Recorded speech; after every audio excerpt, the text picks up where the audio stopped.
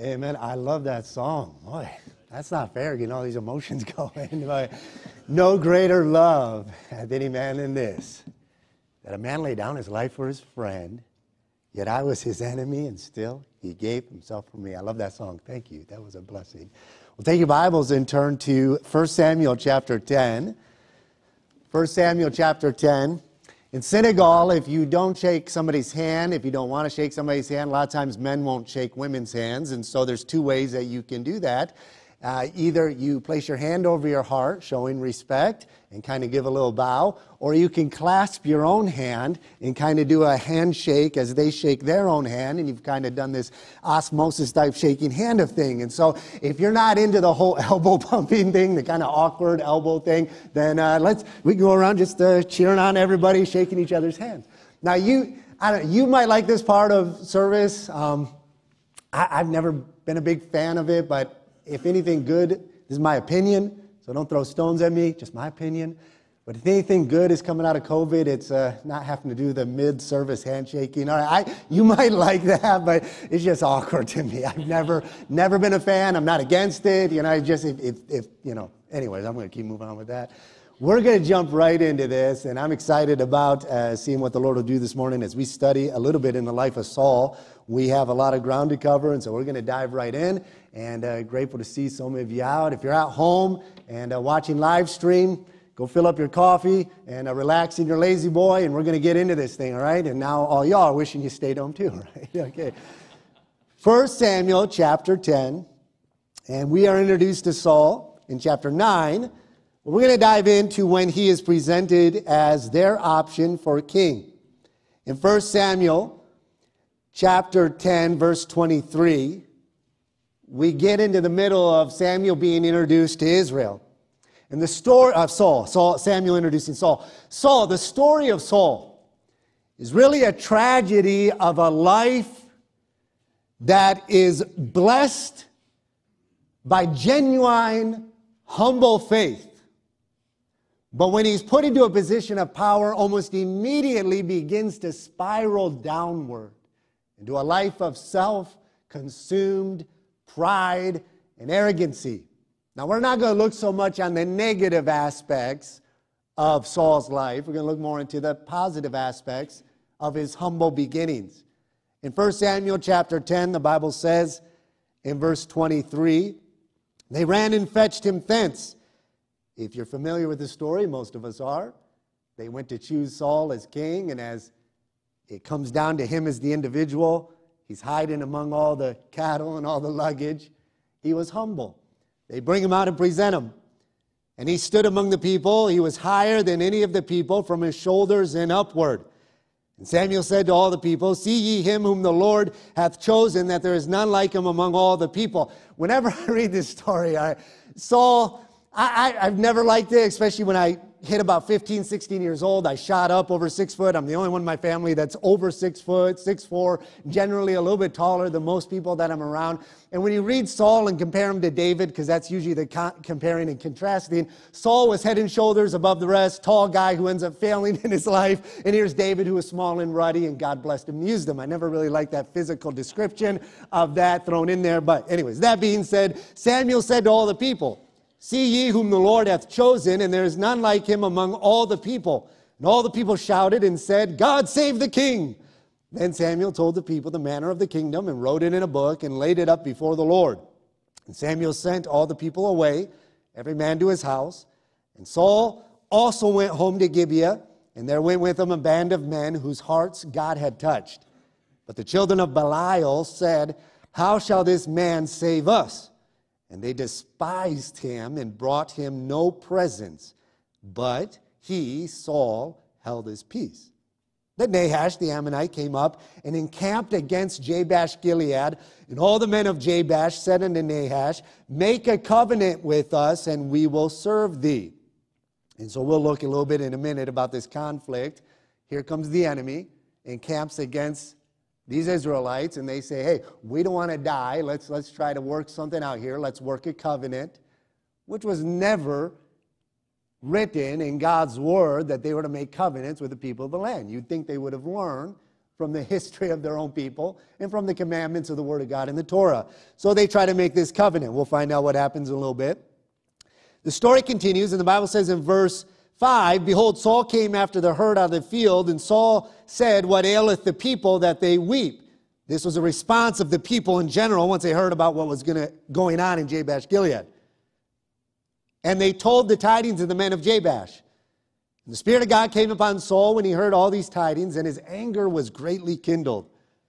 And he took a yoke of oxen and hewed them in pieces, and sent them throughout all the coast of Israel by the hands of the messengers, saying, Whosoever cometh not forth after Saul and after Samuel, so shall it be done unto his oxen. And the fear of the Lord fell on all the people, and they came out with one consent. But when he numbered them in Bezek, the children of Israel were 300,000, and the men of Judah 30,000. And they said unto the messengers that came, Thus shall ye say unto the men of Jabesh Gilead, Tomorrow, by that time the sun be hot, ye shall have help. And the messengers came and showed it to the men of Jabesh, and they were glad. Therefore the men of Jabesh said, Tomorrow we will come out unto you, and ye shall do with us all that seemeth good unto you. And it was so on the morrow that Saul put the people in 3 companies, and they came into the midst of the host in the morning watch, and slew the Ammonites until the heat of the day. And it came to pass that they which remained were scattered, so that 2 of them were not left together. And the people said unto Samuel, Who is he that said, Shall Saul reign over us? Bring the men that we may put them to death. And Saul said, There shall not a man be put to death this day. For today the Lord hath wrought salvation in Israel. Then said Samuel to the people, Come, let us go to Gilgal and renew the kingdom there. And all the people went to Gilgal, and there they made Saul king before the Lord in Gilgal. And there they sacrificed sacrifices of peace offerings before the Lord. And there Saul and the men of Israel rejoiced greatly. I want to speak today on the essentials, and we're going to pull it out of this text, but I want to speak on the essentials to biblical maturity, church unity, and mission renewal. This is Missions Month, Missions Conference coming up. And we understand we have a mission, a purpose, a calling and a cause to which God has called out His church and given us this purpose. But sometimes we need a renewal to that understanding of what our calling and what our cause is. And so we're going to look today at essentials to biblical maturity, church unity, mission renewal. When you're first introduced to Saul, he's out looking for some of the flock of his dad, just a humble man from Benjamin, overseeing as a shepherd his father's flock and cattle. And as he's finding these cattle that have been separated from the herd, he comes into contact with Samuel, who God tells earlier, if you read chapter 9, that I'm going to set up a king. The people of Israel had already told Samuel, we want a king to reign over us like all the other nations. And Samuel, of course, was grieved by this. This was never God's original intention for Israel, but God says, go ahead, warn them about what's going to come because of this. But I'm going to go ahead and do what they ask, and we're going to set up a king. And Samuel is led by God to choose Saul. Saul comes into contact in chapter 9, and we see his very humble beginnings. Humility is so essential to Christian living, to being used of God. When he's confronted by Samuel, and Samuel anoints him and tells him, you are going to be the king of Israel, what is his response? In chapter 9, he says, who am I? I'm the least. I'm from the smallest tribe of all Israel, the least among my father's house. Why would you choose me? Paul tells us that it is by the grace of God that I am what I am. Paul never lost that sense of humility, so essential to being used of God. Samuel shows him the word of God. Again, go back and read chapter 9. After he anoints him, he begins to explain to him and expound to him the word of God. In those days, if they would seek the Lord and what God's will was, they would find a prophet. Or in those days, the Bible tells us, chapter 10, they were called seers. And so they would go to the prophet to inquire of the Lord. And so the prophet is giving the authoritative word of God by which Saul is to be following. The Bible tells us in chapter 9 as well, in verse 6, or chapter 10, in verse 6, Samuel is giving him instructions. He said, go back, your dad is going to be looking for, the cattle have been found, and as you return, you'll be met by a group of prophets, and you'll begin to prophesy, and the Spirit of God will come upon you, and you shall be changed into another man. The transforming work of the Holy Spirit. He's anointed and eventually presented to Israel as the next king. So Saul is chosen king. We see his humble beginnings. He has a humble spirit, a humble attitude toward what God is calling him to do. And the Bible tells us, we just read it in chapter 10, that as he returns home, so this huge ceremony where he's presented as the next king, the first king of Israel, he returns home. Some people, God's heart had touched, and they rally around him. Others reject him. And that's always the case. When God might lead you to do something, you'll have those who oppose what you know in your heart God is leading you to do. And others, God will touch their heart to rally around you. And I'm grateful to the Lord that when God calls us, He puts the right people in our place. Look, if we're going to fulfill mission, it's so essential that we have unity as a body. This is never and is not a one-man show, this work of fulfilling mission. Mission in Senegal is not about us trying to build a kingdom and a name. Look, there is no stopping. I think it was Ronald Reagan maybe said this, but it is so true. It's founded in biblical wisdom. There is no stopping what God can do when nobody cares who gets the credit. This is God's work. And there's a reason why Jesus calls us His body. Every member has its place. But it is absolutely essential for unity within this body. And it's absolutely essential, as we're going to find out, for Israel to prosper and face the conflict and the battles that they would, that they were unified. And unity necessitates humility. If we are going to have unity and fulfillment of mission, we must be a humble people. Saul began right. He was humble. This humility was on display. Imagine you're just told you're going to be king. And what does he do? Immediately after, he goes back home, back to the herd, back to what he was supposed to be doing already, fulfilling his duties. Nothing fancy. I mean, imagine this big procession, this big ordeal. You're just presented as this next authoritative king in this new dynasty that God is going to be establishing. And immediately, in humility, he goes back home and just keeps on doing what he knows he's supposed to be doing. You see, rather than taking immediate authority, I think Saul understood that while he was chosen, his calling had not yet been proven.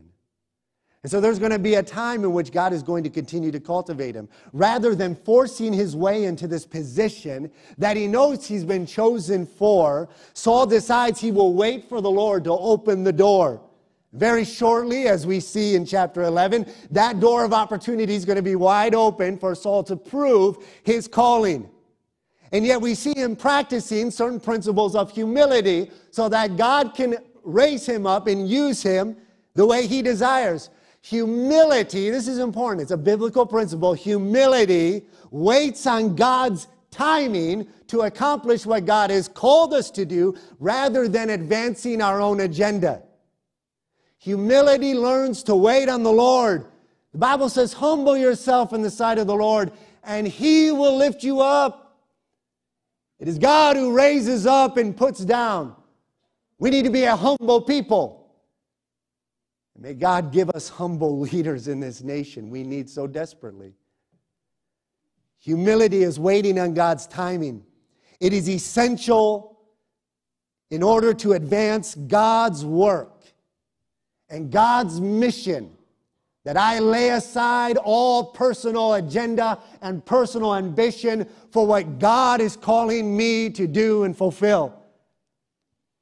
The last place that you want to find yourself in seeking to do God's work is fighting God's will. And unfortunately, as you study the life of Saul, that's where he ends up. As you read the rest of the story, Saul ends his life in a miserable pursuit of what was inevitable, God's will for David. Of course, because of obedience, you can read this later in chapter 12 and 13, he goes into the priesthood where he's not supposed to, offers a sacrifice. Samuel tells him, because of your disobedience and stepping into an area of authority that you had no right to step into, I am dividing up the kingdom. And instead of accepting that, he ends his life in a miserable pursuit of God's inevitable will that's going to be accomplished. If we remain in a place, in a position of humility, we lay aside our personal ambition and agenda, and God's work will be accomplished by waiting on the Lord. He was empowered to fulfill the first task that's going to be presented to him in chapter 11, which ends up, by the end of chapter 11, raising Saul up, not only to the position of king, but elevating his leadership and authority in the eyes of the people, doing it God's way. And so as he is seeking God, waiting humbly on the timing of the Lord, God is going to use him in a mighty way. Humbly waiting on the Lord means that we faithfully fulfill our duties to serve him in our present position with our talents, our gifts, our mind, our affection, and our resources. God had chosen Saul. God had given him a calling. God had great plans for Saul. But in order for that to advance, he had to wait on God's timing. But waiting on God's timing does not mean going home and twiddling your thumbs and waiting for some great door of greatness to open. He went back home and did what he knows he was supposed to do. Look, when God gives you a vision, a dream, or a plan of what he wants to do in and through your life, the best thing you can do in that moment is to go back and double down on what you know you're supposed to be doing, serving him, serving others, fulfilling God's calling in your life in the now. And as we fulfill the now in our life and serve God now, the steps of how he'll accomplish what he's given us the vision and dream to do, that'll take care of itself. You see, the Christian life is more about being than it is about doing. You take care of the being, take care of what you're supposed to be in the Lord and what you're supposed to do for the Lord. That'll take care of itself. We need to humbly wait on the Lord. Proverbs 16 says, commit thy works unto the Lord, and thy thoughts shall be established. Commit thy works. Commit your now to the Lord. I often tell young people seeking, how do I figure out God's call in my life, where I'm supposed to serve? Well, you commit your works. You commit to doing what you're supposed to be doing right now. And the thoughts of what God has planned for you, that'll take care of itself. When we're filled with the Spirit, as Saul was, guided by his word, as Saul was, he becomes a new man. In chapter 10 and chapter 9, it says he would be transformed by the filling of the Spirit and by the obedience to the word of God. And yet, during this transformation, this complete Spirit filling and this calling, he remains faithful to his duty where he was at home. And in this humility, God will raise him up. We need more than ever today biblically minded Christians. You see, just as Saul in that day, we have an advantage that they didn't have in the Old Testament. We have every individual Christian, when you put your faith and trust in the Lord Jesus Christ, you are born again. You are a new creation. And you have the filling of the Holy Spirit. John put it this way, you have the unction of the Spirit. In fact, he went so far as to say, you don't even have need of me. Okay? I thank God that he calls up men to pastor. And I thank God that he gifts men with the ability to teach. I thank God for Pastor Henry and his desire to pastor this church and feed the church the Word of God. But the Apostle John said, you don't have need of me. You have the unction of the Holy Spirit. Look, if there is a man that is your connection to God, you're doing it wrong. We have direct connection to the Lord through the Holy Spirit. You are born again. The Bible says you have the mind of Christ. We have been given a new way of thinking. The world doesn't get it. The Bible doesn't make sense to those who are lost. It's spiritually discerned. It can only be understood as we are growing in the grace and knowledge of the Lord Jesus Christ. The Holy Spirit must reorganize, not just rewire the way we think, but give us a whole new way of thinking. Paul said in 1 Corinthians 2:16 that we have the mind of Christ. What is the mind of Christ? The mind of Christ that we have been given by the rebirth, when you're born again and you are given the Spirit, it is the understanding of the nature and the will of God. The world can't comprehend and understand the nature of Jesus, the true nature. In fact, when Jesus asked the disciples, "Who do men say that I am?" There's a lot of opinions about who Jesus was. And Peter responded, "Here's who we believe you are. You are the Son of God, the Son of the living God. You are the Christ, the Messiah." And what did Jesus say? "Blessed art thou, Simon Bar-Jonah, because flesh and blood has not revealed this unto thee, but my Father which is in heaven." In 2 Peter chapter 3, Peter says, "I write this second epistle unto you by way by which I would stir up your pure minds by way of remembrance, that ye might be mindful of the things which were written." See, we have an advantage. Every individual Christian has an advantage that Israel didn't have in that day. We have the Word of God and the indwelling Spirit. We have no excuse to fulfill the calling of God in our life to the fullest. We have the mind of Christ. The mind of Christ is understanding the nature and the will of God. In Colossians 1:9, Paul said, "My prayer is that you would be filled with the knowledge of His will." When we understand the nature of God and when we understand the will of God, which is revealed in the Word of God, which is discerned by the Spirit of God, there's no stopping what we can do for God in His work that He has called us to. Peter said, "I want to stir up your pure minds." Our pure minds are stirred when we remember the Word of God.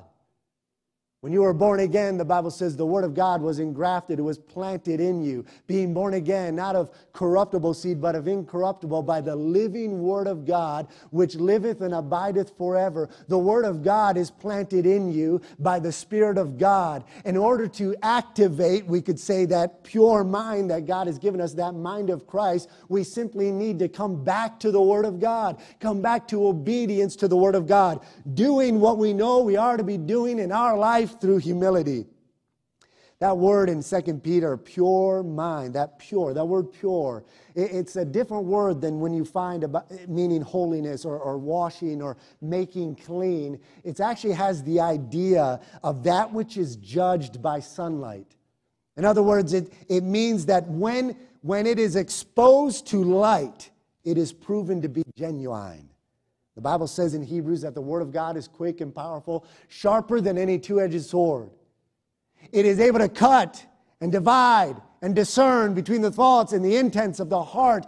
And here's what he says in verse 13 of chapter 4, "Neither is there any creature that is not manifest in His sight, but all things are open and naked unto the eyes of Him with whom we have to do." The Word of God has the ability, as the living Word of God, to expose error in our life and to enable growth. And when you are born again, you've been given the mind of Christ. And sometimes we can get away from living the way we ought to be living. I was listening to a message this morning, and the preacher was reminding us, it was really good. He said, "Look, I would fall out of fellowship with my father once in a while, my earthly father, but it didn't mean in order to get right with my earthly father, I had to be born, literally, again. I just had to reconcile and confess and come back to Him." And while you cannot lose your salvation when you are born again by the incorruptible, eternal Word of God, while you cannot lose your fellowship with God as a believer in Christ, you can fall out of where God desires you to be in fulfilling His will for your life in the now. We need to reactivate. We need to expose that pure mind that can be neglected by the cares of this life.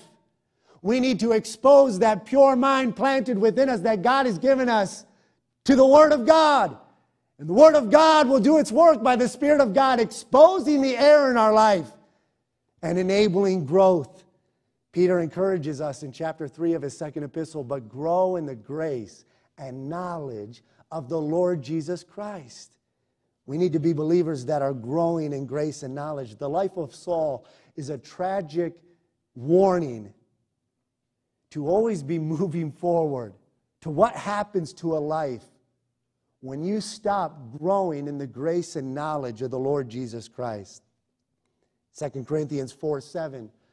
Paul tells us that we have this treasure, the knowledge of Christ, the grace of God, and the power to live the Christian life, the mind of Christ.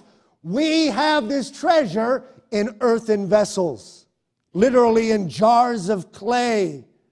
In these earthen, temporary vessels, God has entrusted to us His power and the riches of His grace and salvation and knowledge of Jesus Christ. And Saul reminds us that as earthen vessels, we must maintain essential biblical characteristics in order to maintain stability and spiritual growth, which is what really is maturity. If we are not actively maturing in the Lord, there's no in-between for the Christian life, okay? You're either advancing in your growth for the Lord or you are digressing and going backward. There's not an option to just kind of hang out in the middle ground.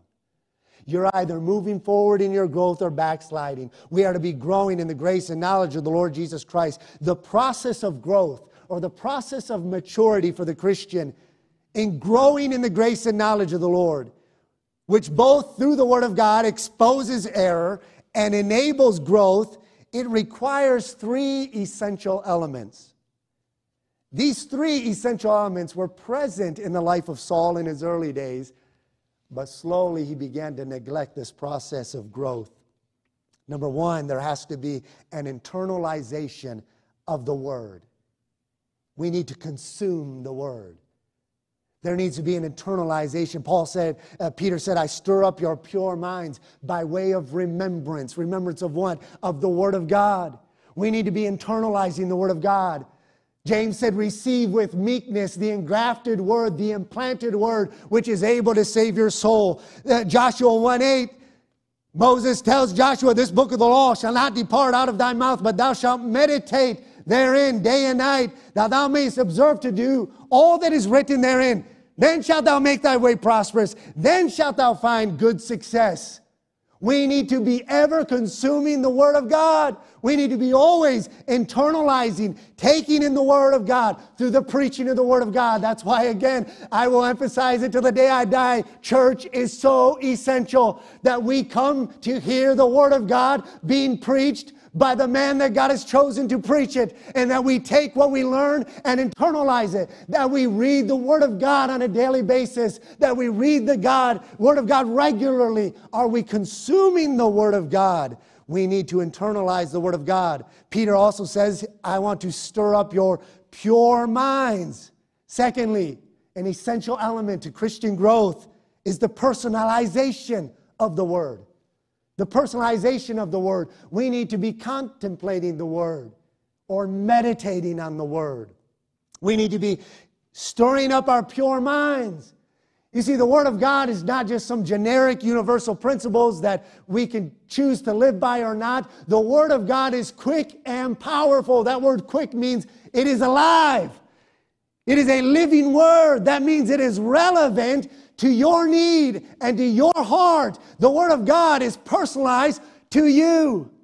Jesus came to save sinners, you and I. The Word of God will transform our lives. The Bible says to be not conformed to this world, but be ye transformed by the renewing of our mind.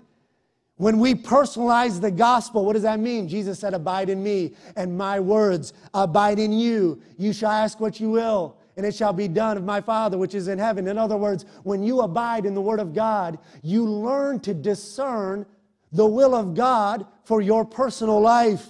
Personalizing the Word of God, as we meditate on the Word of God, as we contemplate the Word of God, we begin to develop the grace and wisdom which produces discernment, which is the grace of God to make practical application of universal principles and the promises of Scriptures to our individual lives. You say, well, the Bible doesn't talk about this area. Sure it does. You just consume the Word of God. You contemplate it. You meditate on it. And when an issue comes up that maybe not spelled out specifically in Scriptures, the Spirit of God will take the Word of God and He will allow you through discernment to make application to the Word in your personal life. We need to personalize the Word of God by meditating on it, consuming it.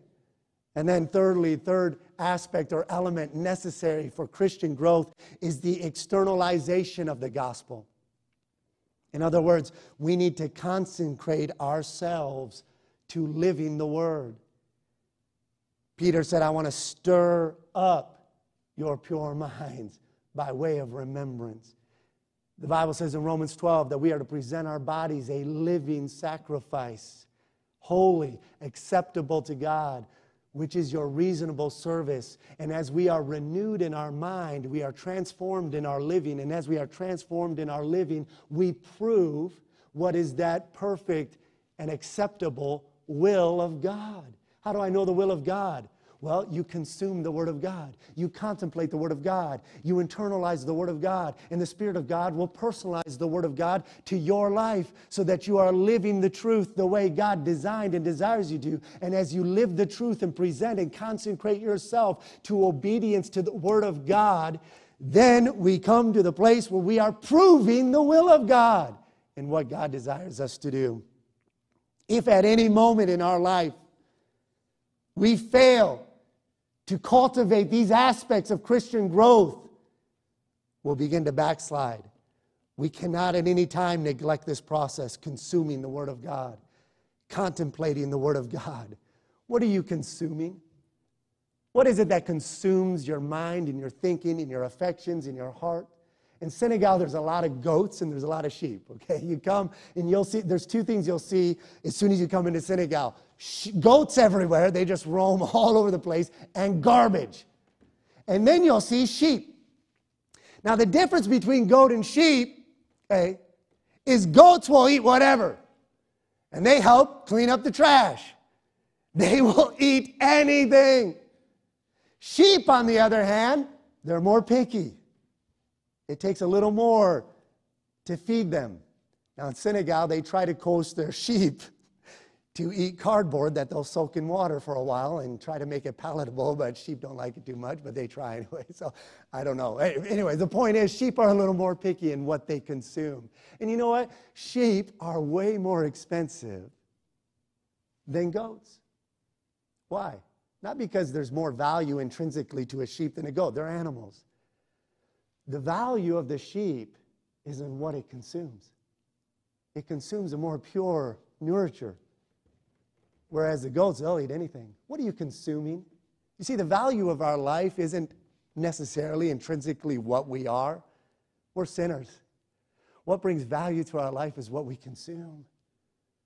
What brings value to our life is the Word of God and the Spirit of God who saved us. What brings value to our life is the love of God who loved us and saved us. We need to be contemplating and consecrating ourselves, and at any moment that we neglect this process, we risk a downfall into backsliding. Now, this is Missions 101. This is a missions message, whether you realize it or not. The Apostle Paul said in 1 Corinthians 15:34, "Awake to righteousness, for some have not the knowledge of the gospel. I speak this to your shame." If we're going to fulfill biblical mission, then we must be biblically minded Christians who are living the Christian life, submitted to the Spirit and obedience to the Word. Look, you can't conjure up by sheer willpower the Christian life. You can imitate it, but you cannot sustain it. Sooner or later, the hens come home to roost. You can imitate the Christian life on the outward, but you cannot sustain the Christian life by the grace of God. We need the Lord. We need His Word. We need His Spirit. The Bible says in Zechariah 4:6, "Not by might nor by power. It is by my Spirit, saith the Lord." Saul in his early life would sustain growth and victory as long as he relied on the Lord. And he has some amazing victory in his early days. Psalm 18:28 says, that thou, O Lord, will light my candle. By thee I have run through a troop. His way is perfect. The word of the Lord is tried. It is God that girds me with strength and makes my way perfect. God has a plan for this church. God has a mission to accomplish, but it cannot be accomplished in our own wisdom, our own logic, our own might, our own power, our own conniving. We must rely on the Spirit of God, on the Word of God. And Saul in his early days, this is where he was. We have this treasure in earthen vessels. See, the problem is, though we have access to all this grace and knowledge in Christ, we're still just human beings who need to, on a regular basis, renew our commitment to God. Renew the mission that God's called us to by continuing to grow in the grace and knowledge. We need to learn to maintain humility rather than pride. One of the great downfalls of Saul was his pride.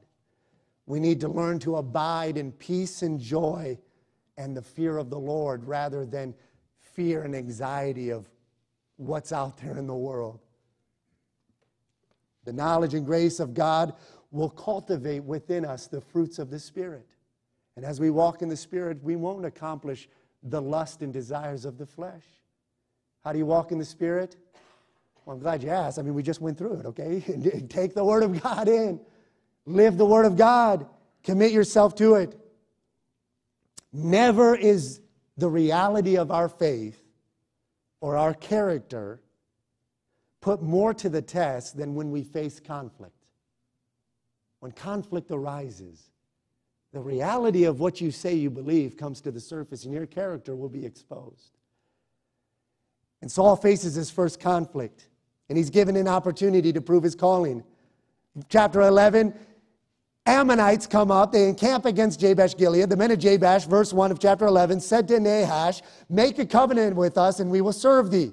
And Nahash the Ammonite answered them, on this condition will I make a covenant with you. And so Tristan, I told him I was going to have him come up, and we're going to see if he will do what the men of Jabesh did. All right, so Tristan, I'm the enemy, okay? Here's a conflict about to come up. I encamp against your home. You're the leader of the town. All right, here's the ultimatum. You come out. You're scared half to death. You don't want to die, all right? You don't want to be killed. And so you come out to the leader, this big, scary Ammonite, and you say, make a covenant with us. We'll serve you. And so would you rather, Tristan, die, okay, if you were in their situation, would you rather die a horrible, gruesome death or become a slave of this enemy? Become a slave. Okay, become a slave. All right, all right. But here's the condition. I'll keep you alive, but I got to gouge out your right eye. Now what do you want to do? You don't know. That'd be a tough one. I think I'd answer the same thing. He said, I don't know either. I would hope I would rather fight, okay? But here's the response. Give us 7 days, okay? Let's think about it. 7 days, and we'll get back with you. So they go home, and they send out messengers. Is there anybody that would come out and help us? Okay. Word gets to Saul. Here's the first major conflict that Saul is going to be able to prove his faith. And when conflict arises in our life, we are forced to not only display our character, but conflict is where our trust in God is tested. And conflict is where the grace of God is measured. Now, I want you to understand this.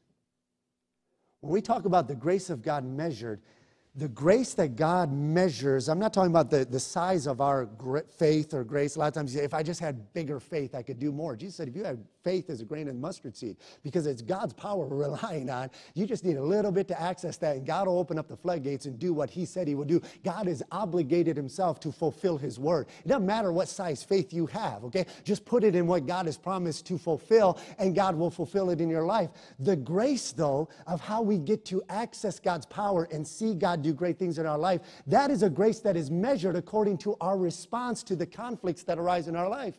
Let me give you an example. The Apostle Peter, as he's a disciple of Jesus, they're in the boat. The storm comes up. Jesus is walking on the water. They thought they saw a ghost. They thought they saw a spirit. They had no idea what was going on. They didn't know if it was a ghost or a spirit, which tells me one of two things. Either seeing ghosts or seeing spirits walk on water was a common occurrence on the Sea of Galilee during storms, which I don't think is the case. Or when we're living in fear, it causes us to become irrational about what's happening in our life and the conflicts in our life. Well, as they call out in fear, Jesus responds and says, "It is I." Now, they're still not 100% sure, but they can believe that Jesus is able to walk on water. They can have faith in that. I mean, Jesus can do anything. So their fears are calmed a little bit. I can believe Jesus can walk on water. But what measure of grace do you want extended to you to accomplish what God's called you to do? See, Peter wasn't satisfied with that. He said, "If it is you, Lord, let me come to you." And Jesus extended the measure of grace according to the response, and Peter was able to walk on water to the Lord. Of course, he wobbled a little bit. He sank because of his lack of faith. But when conflict arises, God has an immeasurable amount of grace that he desires to pour out upon us that we might fulfill his will and see Jesus Christ glorified. That measure that will be poured out to you is going to be according to your response. Are you going to trust God in this? And so this conflict comes up. God delights to use the improbable that he might accomplish the impossible. And here we see in verse 6 and 7 that Saul, who is humbly waiting on the Lord, serving at home, what he knows he's supposed to be doing, fulfilling his duties at home, God calls him, and he begins, in verse 6, he uses his own resources. Imagine he's out there plowing, doing what he's supposed to do, and immediately upon hearing this conflict, takes all of his oxen, cuts them all up into pieces, and sends them all throughout Israel, and says, "This will be done unto the Israelite who does not gather to come and protect our own people." And the Bible says in verse 7, "And he took a yoke of oxen, he hewed them in pieces," toward the latter part of the verse, "and the fear of the Lord fell on the people, and they came out with one consent, filled with the Spirit. Saul arises to the occasion to fulfill his calling. And in humility and in God's timing, the people rally around him. And there's great unity in the foundation of this dynasty, this kingdom, because of his humility. The foundation of unity is God's will and his word. When we as individuals determine that I'm going to do what God desires me to do, I'm going to fulfill God's will, I'm going to be consumed with his word, and when that flows from humility in the church body and in the leadership, when there is humility and confidence in God's sovereign power and God's grace, there's no stopping what can be accomplished for the work of the Lord. They came out with one consent. There was unity flowing from a collective and personal fear of God. A unified church does not maintain its unity by the manipulative tactics of a charismatic leader or by the fear of man, by a domineering or overbearing leader. But unity in the church is maintained by humble fear of the Lord. We need the fear of the Lord in our lives. Psalm chapter 2, verse 11. The Bible says, "Serve the Lord with fear. Rejoice with trembling." Serve the Lord with fear. Rejoice with trembling. That song that was sung, "He came to me, He gave Himself."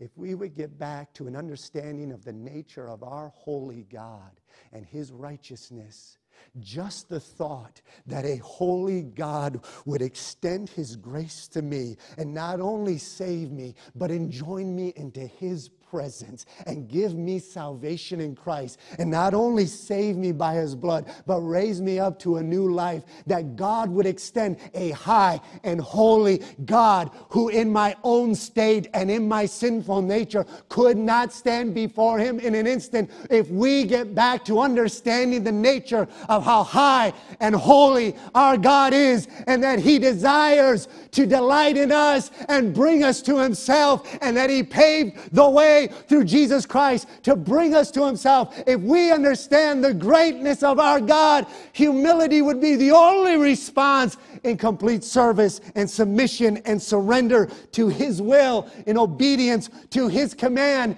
And when we understand that a high and holy God laid aside that royal majesty and glory and took upon him the form of a servant and became obedient unto death, even the death of the cross. When we understand Jesus could have came into this world and by right of who he is as God, wiped every single one of us out. When we understand that he took upon him the lowly form of a servant, we should understand in the church, it is not about vying for a position or who can be the top dog. We ought to be fighting each other over the lowest position. Who gets to serve one another? And when there is that sense of the holiness and a biblical view of the greatness of our God, there will be unity in the fear of the Lord. We need to return to this biblical fear of God. Biblical fear of God is based on my comprehension of God's nature and my absolute inability to stand before him in and of myself. And when I recognize with joy that he loves me and he gave himself for me and he saved me by his blood and he sustains me by his grace, we'll unite. And God, there's no stopping to the victories we will see when God blesses the individuals and churches that decide to band together to fulfill the mission of God. Unity will only be as great as your fear of the Lord. Victory in unity and the fulfillment of mission, of what God's called us to do, is essential to our obedience to the command Jesus gave us, that we love one another, that we be unified around the Word of God, unified in submission to the Holy Spirit, unified in the way in which God has called us to live our lives. Are you serving the Lord in fear? In Psalm 2, he says, rejoice with trembling. Whenever I prepare for a message and I get excited as I'm reading and preaching it to myself, and then as I'm going through and just reading the power of the Word of God and the power of these truths, I'll start trembling sometimes. I'll be honest with you, because this is God's truth. That this earthen vessel, frail, sinful human being, gets the privilege to stand up and announce and preach. That there's nothing valuable within me that I have to offer to anybody. But when I consume the Word of God, I have the greatest and richest gift and message that I could offer to anybody. It has to be the Word of God. Are you serving in fear? Are you serving in joy, in humility? When this joy, which is a product of the fear of the Lord, is coupled with this godly fear and humility, then it produces, as we close, it produces what might be the most important characteristic to fulfill mission. That is compassion. You see, when we're not living in fear of the Lord, when we're not serving with joy, and when we're not practicing humility, compassion is replaced with hardness and my way of doing things and just cold, not legalism, but just cold Christian living. We need compassion. We need to be a church of compassion. And that's the outflow of serving the Lord with joy and the fear of the Lord in unity, surrendered to the Lord. Look at verse 12. After this great victory, the Ammonites are scattered. There's not even left two of them together. They're scattered, and the Bible says that they came. People said unto Samuel, who is he that said, shall Saul reign over us? Bring the men that we may put them to death. Those sons of Belial, at the very beginning, they said, who is this Saul that he should reign over us? Hey, he just brought great victory into Israel. Let's kill them all. Okay. And look at Saul's compassionate response. He said, there shall not a man be put to death this day, for today the Lord hath wrought salvation in Israel. When you start to see God bring victory in our conflicts because we are depending on him in the fear of the Lord, serving with joy and in unity of the Spirit, through humility, compassion is produced. Because we realize I don't deserve any of this. I am a debtor to take this message that God has entrusted me and stewarded it to me and take it to those who've never heard. Compassion. If we'll do this, we will renew the mission. At the climax of all of this, verse 14, then Samuel said to the people, come, let us go to Gilgal and renew the kingdom there. In verse 15, the people rejoiced greatly. If we're going to have renewal, revival, you could call it, there are certain principles we must be putting into practice. Principles of humility, fear of the Lord, the joy of the Lord, submission to the Spirit, surrender to the will of God, consuming the Word of God. These things must be into place. And when we come together unified under submission and surrender to the will of God, the Word of God, the Spirit of God, in humility, serving with joy, then the door opens for the renewal of what God originally called us to do. Jesus told the church in Revelation, I think it was Ephesus, right? You walked away from your first love. Repent, therefore, do the first works. And if we're going to have a renewal to fulfilling God's mission on earth, then may we put these things into practice. Evaluate our individual lives.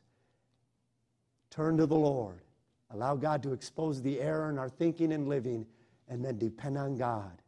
And when the conflicts arise and the mission is put before us, we can march forward as a unified church, fulfilling God's work, renewing the kingdom as we fulfill His mission for us. Father, we thank You for Your word. And Lord, we are warned by the life of Saul how quickly we can turn away from the way of God when we are not following You in complete surrender. And so, Lord, today we desire to renew Your mission. We desire to renew ourselves in consecration to Your word, submission to the Spirit, and obedience to Christ. We pray this in Jesus' name. With your head bowed and eyes closed, would you stand? As the pianist begins, if you have a decision to make, come forward. Renew your life for the Lord today. Commit to God, to following and serving Him with all your heart. We'll take a few minutes to pray. We won't delay. Are you living and practicing humility, the fear of the Lord? Are you consecrated to the Lord, faithful to His word, surrendered to His will? May God help us to put these essential elements into practice, that we might be a unified church, that we might fulfill the mission God's called us. Take a minute to pray. Pastor Aaron will come.